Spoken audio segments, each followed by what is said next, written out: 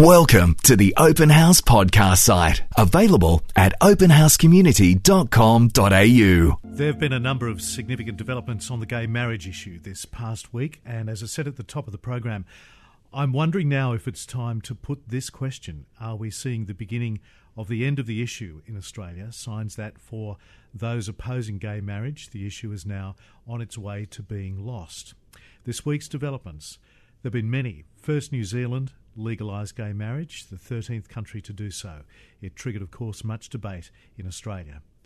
With that, the New South Wales Premier Barry O'Farrell announced his support for gay marriage, that his views have been, to quote him, evolving.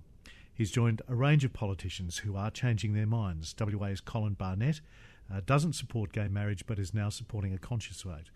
When Tony Abbott also, over the last couple of days, opened the door to a conscience vote, the possibility of it, on the issue in the Coalition Party room after the next election. If that happens, assuming he wins the election, all the polls say he will, and with a new Labor leader keen to start afresh, all that's likely to advance the issue in Canberra much further than it has to date. I've actually never been convinced that Julia Gillard's heart was in her opposition to gay marriage.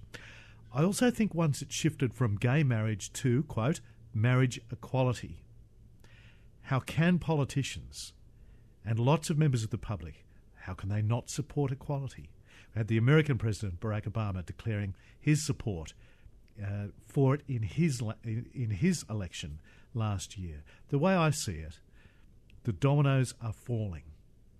I wonder if you're feeling like that. I wonder how you're feeling. We'd like to have an open house conversation, I think, at this quite significant time tonight, 1300 40 20 20. Maybe you're deeply alarmed at how this is travelling. Maybe you're changing your mind. Maybe you're confused. Maybe you're at this stage wanting it all to just go away. Put your head in the sand. Believe me, it won't go away. Let us know how you're feeling. 1300 40 20 20. Now, the Council of Churches is fighting on, urging Tony Abbott to keep the conscience vote, and they're calling on church leaders and church members to contact local federal MPs and senators to see where they stand on this before the election. Council of Churches President is Ross Clifford, and he joins us now on Open House. Ross, good evening. Good evening, Lee. Thanks very much for joining us, Ross. Ross, are you sensing a shift in this, that, in my words, the dominoes look like they are starting to fall? Look, Lee, there is certainly a shift, and whether the dominoes fall or not, or start to fall, is really dependent on how people respond to this.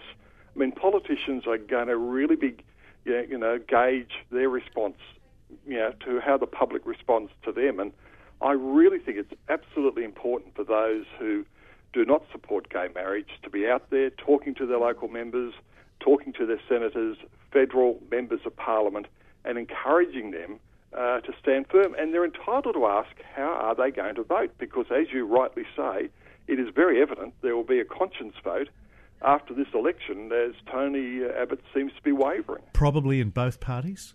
Probably in both parties. Yeah. You see, Lee, what's happened, it appears, I think, in New South Wales that the Premier's come to the conclusion, because the states are also looking at the issue, and I think the Premier's come to the conclusion that his inquiry, the inquiry going on in New South Wales, is going to show that New South Wales probably doesn't have the power to legislate gay marriage, that the states probably don't have the power. So if the states go through with a bill, it's likely to end up in the High Court.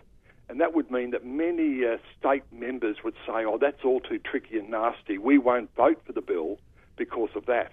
So I think the Premier has shifted it to the federal level. Remind us how the federal parliament voted on this last year, and if there was a conscience vote in both Labor and Coalition Party rooms after the next election, how would that vote change? Well, look, there wasn't a conscience vote for the Liberal National Party last year. No.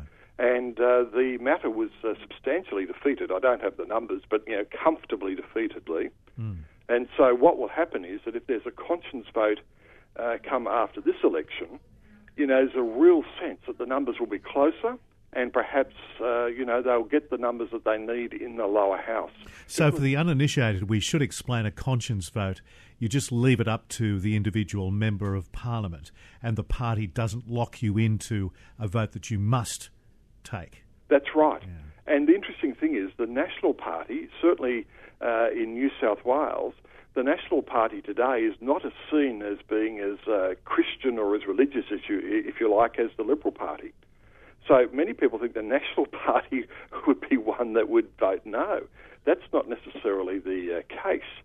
And so it's really, really unclear what would happen if this matter came again before the federal parliament, as it will after this election. But as you said, Lee, every member should be asked how they're going to vote, because it's clear there will be a conscience vote. Tony Abbott's not guaranteeing that won't be the case after this election. So if that's the case, everyone's entitled to find out from their local federal member and senator how they will vote. And it's only questions like that. It's only if churches and people opposed to gay marriage stand up. It's only if we express ourselves that this will not become law. And as you say, the dominoes will start to fall. How do you rate the significance of the language that this is, in the eyes of many people, marriage equality now, not gay marriage? And as I said, how can a politician vote against equality? Well, look, I think people like Patrick Parkinson, Professor of Law at the University of Sydney, have really put the death knell to that discussion. They've said in Australia, most people in gay relationships have all the rights that anybody has in a heterosexual relationship. This is not about human rights, and it's not about the human dignity and human worth of people. They have the same rights with respect to inheritance, and they have the same rights with respect to pensions and the like. It's a question of how we define marriage, and whether marriage, according to our culture and heritage, is between a male and a female. And as Patrick Parkinson says, the debate is really like trying to declare a rose a daffodil. Yes, yeah. It's a change of definition of marriage. It's not about equality. Equality's already there. I hate beating up on the media. I hasten to say, because I'm in the media, I can be as critical as anybody because I know much more than many people about how the media works, and a lot of it I don't like. But it's easy for people to just kind of beat up on the media. But it is a question that I'd like to put to you. How do you see the media's coverage of this, Ross? Look, I think the media's coverage at the moment is very much saying that those who don't support gay marriage are some sort of antiquated person, they really belong to, yesteryear. And the media is very much in support of gay marriage. So I think the only thing that's going to change this, Lee, is clear signs from church people and people who oppose gay marriage to actually demonstrate, see their local member, to force the media to see that this is a groundswell of opinion that doesn't support this. Are there enough people who will honestly and truthfully represent that groundswell, as opposed to those in support of gay marriage who can be very loud in their support of their issue and pretty tough?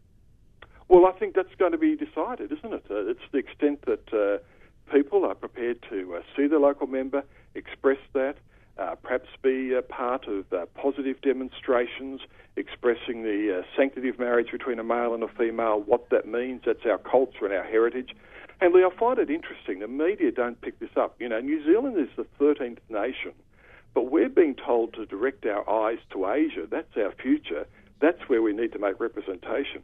How many nations in Asia do we think are going along the path of gay marriage? Yes. Name one. Yeah.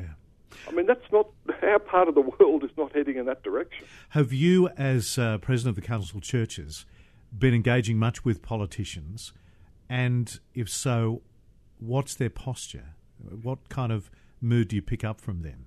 Well, we had the privilege of actually meeting with the Premier only a couple of weeks ago on this and other issues. So the Premier, I think, made it very clear that he supported a conscience vote in New South Wales Parliament. But he also, I think, made it very clear that legally he thought there were great problems at a state level, getting this law enacted because, the legal opinion is divided at best and it appears to be a federal issue.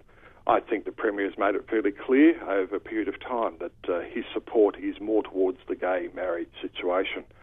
And Lee, I think if you have honest discussions with your local member, you can get a sense of where they stand. I think people are now declaring their position. And I think we need to do that, and we need to decide whether we're prepared to say this is an election issue. Ross, what's the argument that you'd be urging people to put to the politicians about why they should hold the line against gay marriage? Well, I think it's about our culture and heritage, isn't it, Lee? I mean, it's about who we are as a nation. It's about how we understand family, what's best for family. What are the models that we really think are best for raising children? It's not a perfect society, but it's best. It's a male and a female. They're the best models for raising a family for children. It's our culture. It's our heritage. And there are certain lines in the sand, Lee, and once you cross over them, you start to ask, well, are we now basically abandoning our Judeo-Christian heritage and really moving to a secular kind of society? And do we want that as a nation? I mean, this is really a very significant time for us to decide as a nation. I mean, are we a nation that's going to hold on to some very basic values about what marriage best looks like, how children are best raised, what emphasis we want to give in the schools and the like? We're at the moment fighting in New South Wales in education, whether it's okay to say that heterosexual relationships are normal. It's timely, I think, for people to decide that this has, real ramifications for how we view ourselves as a nation. Ross Clifford, thanks very much indeed for joining us on Open House. God bless you. We hope you enjoyed this Open House podcast. To hear more from Open House, visit openhousecommunity.com.au.